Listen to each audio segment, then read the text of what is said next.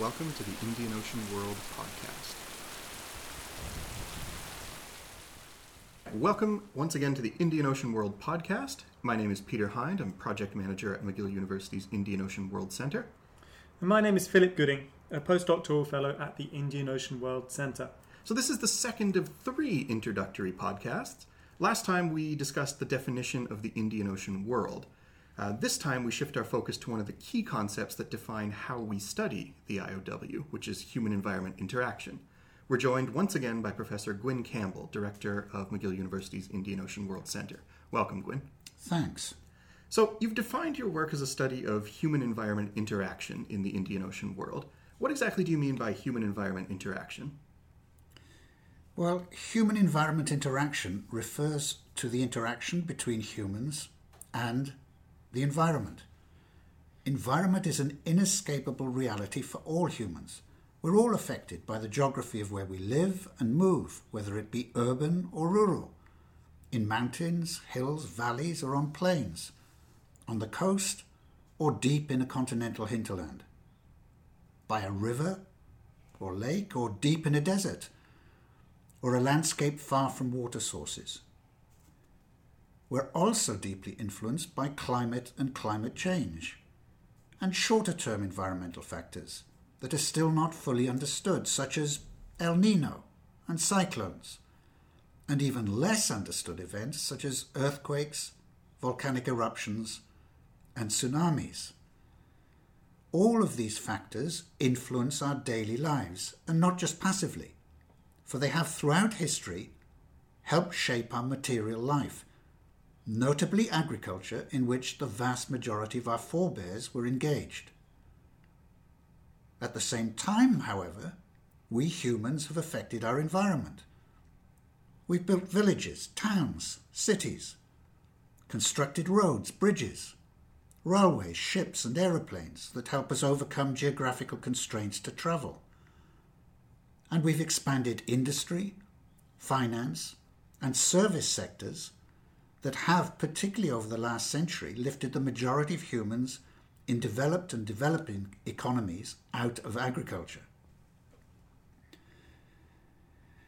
And of course, we have, through our activities, through cutting down forests, burning grasslands, damming rivers, converting swamps to fields and pasture, forming vast concentrations of cattle, exploiting mineral sources, creating huge car and aeroplane industries, converting wild coastlines into tourist havens.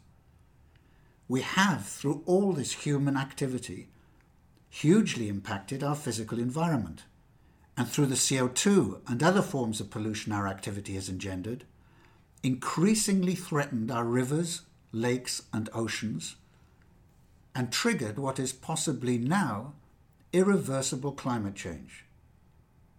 So to sum up, what I mean by human-environment interaction is the complex relationship between humans and their environment over time. What are the benefits of this human-environment interaction approach to the study of history? What does it reveal that conventional approaches might miss, for example?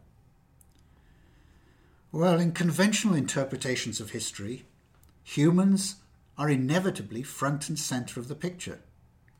The major themes of history are the rise and development of nation-states and of empires, wars, technological breakthroughs, and great men such as Napoleon, Gandhi, and Nelson Mandela. The basis for such an interpretation is the belief that history reflects the inevitable march of progress from the time humans lived in caves with primitive stone technology through to the present day.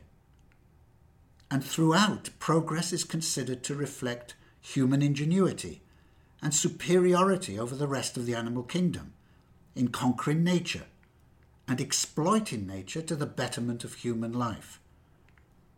In other words, we're brought up to think, indoctrinated if you like, with the assumption that human beings are independent agents who have at will shaped their own destinies through time. However, this human-centric approach is arrogant and sadly misguided, for a number of reasons. First, as I've already outlined, environmental factors have deeply influenced human material life since the beginning of time. Second, the catalyst of historical change, in other words, of history, is human-environment interaction rather than human action alone. And third, the dynamic of human-environment interaction, the relationship between human and environmental forces, has changed over time, and failure to account for this seriously undermines conventional interpretations of history. So you stress that human-environment interaction is not just a form of environmental determinism. So how do you go about acknowledging the centrality of the environment in shaping human affairs and human history without being deterministic? By emphasizing not one to the exclusion of the other, but rather the centrality of both environmental and human factors in the making of history. It's the constantly varying relationship between human and environmental factors that is the catalyst of historical change. So then, what paradigms do you seek to challenge by taking human-environment interaction as central to your understanding of Indian Ocean world history? Well, if we accept human-environment interaction rather than human activity alone as the catalyst of historical change, then it poses fundamental questions for conventional historiography. It inevitably questions conventional thematic, temporal, and spatial paradigms focused on humans alone. As already outlined, an approach based on human-environment interaction challenges the assumption that the major preoccupations of historical study should be the making of nation-states and empires, of wars and expansion, of technological advances, and the careers of great men. Rather, if human-environment interaction is the catalyst of historical change, it is the changing relationship over time between humans and their environment that should form the core focus of historical study. And if this is done, then conventional temporal paradigms, based on humans alone, must be challenged. We need to deeply question conventional time periods, such as antiquity, the Middle Ages, the early modern, particularly as such periodization is to boot unashamedly Eurocentric, based upon the supposed historical experiences of Europeans alone. Likewise, it challenges the spatial paradigms of conventional historiography. Nation-states and their borders, empires and their frontiers, and colonial entities, from imperial subdivisions of Africa to regional subsets such as the Middle East, South Asia, Southeast Asia, that derive essentially from European colonial views of the globe. All right, well, building on that answer, I'm curious about the history of the history, as it were.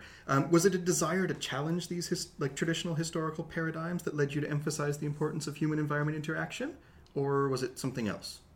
Well, it was the slow realization as my studies of economic history widened out from a focus on Madagascar and Africa to an attempt to understand the forces driving long-distance exchange across the Indian Ocean world and how they changed over time.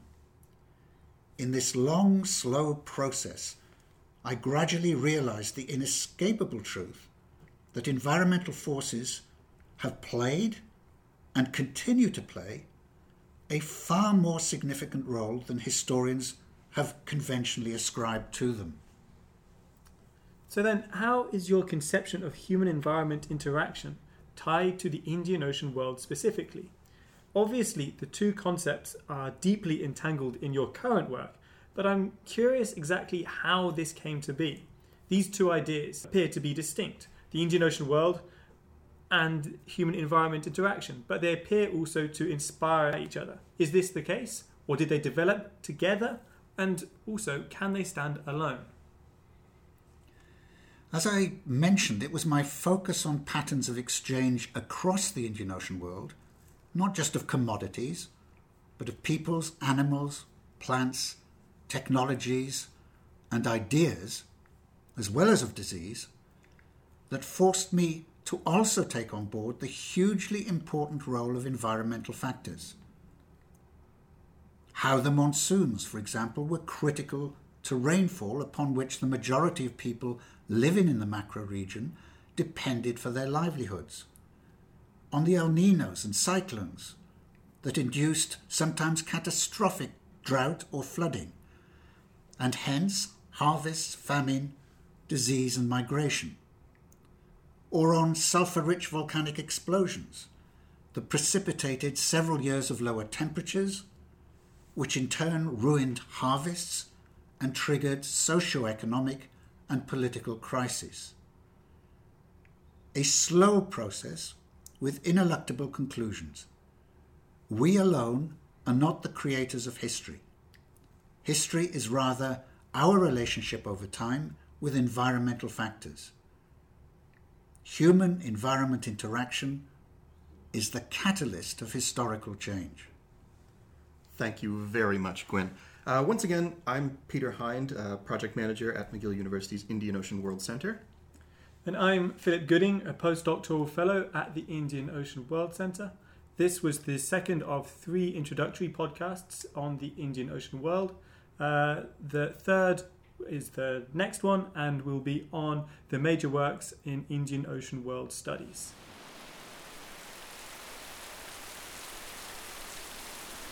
The Indian Ocean World podcast would like to acknowledge the generous support of the Social Sciences and Humanities Research Council of Canada. This podcast series is part of the SSHRC-funded partnership project Appraising Risk, Past and Present, interrogating historical data to enhance understanding of environmental crises in the Indian Ocean world.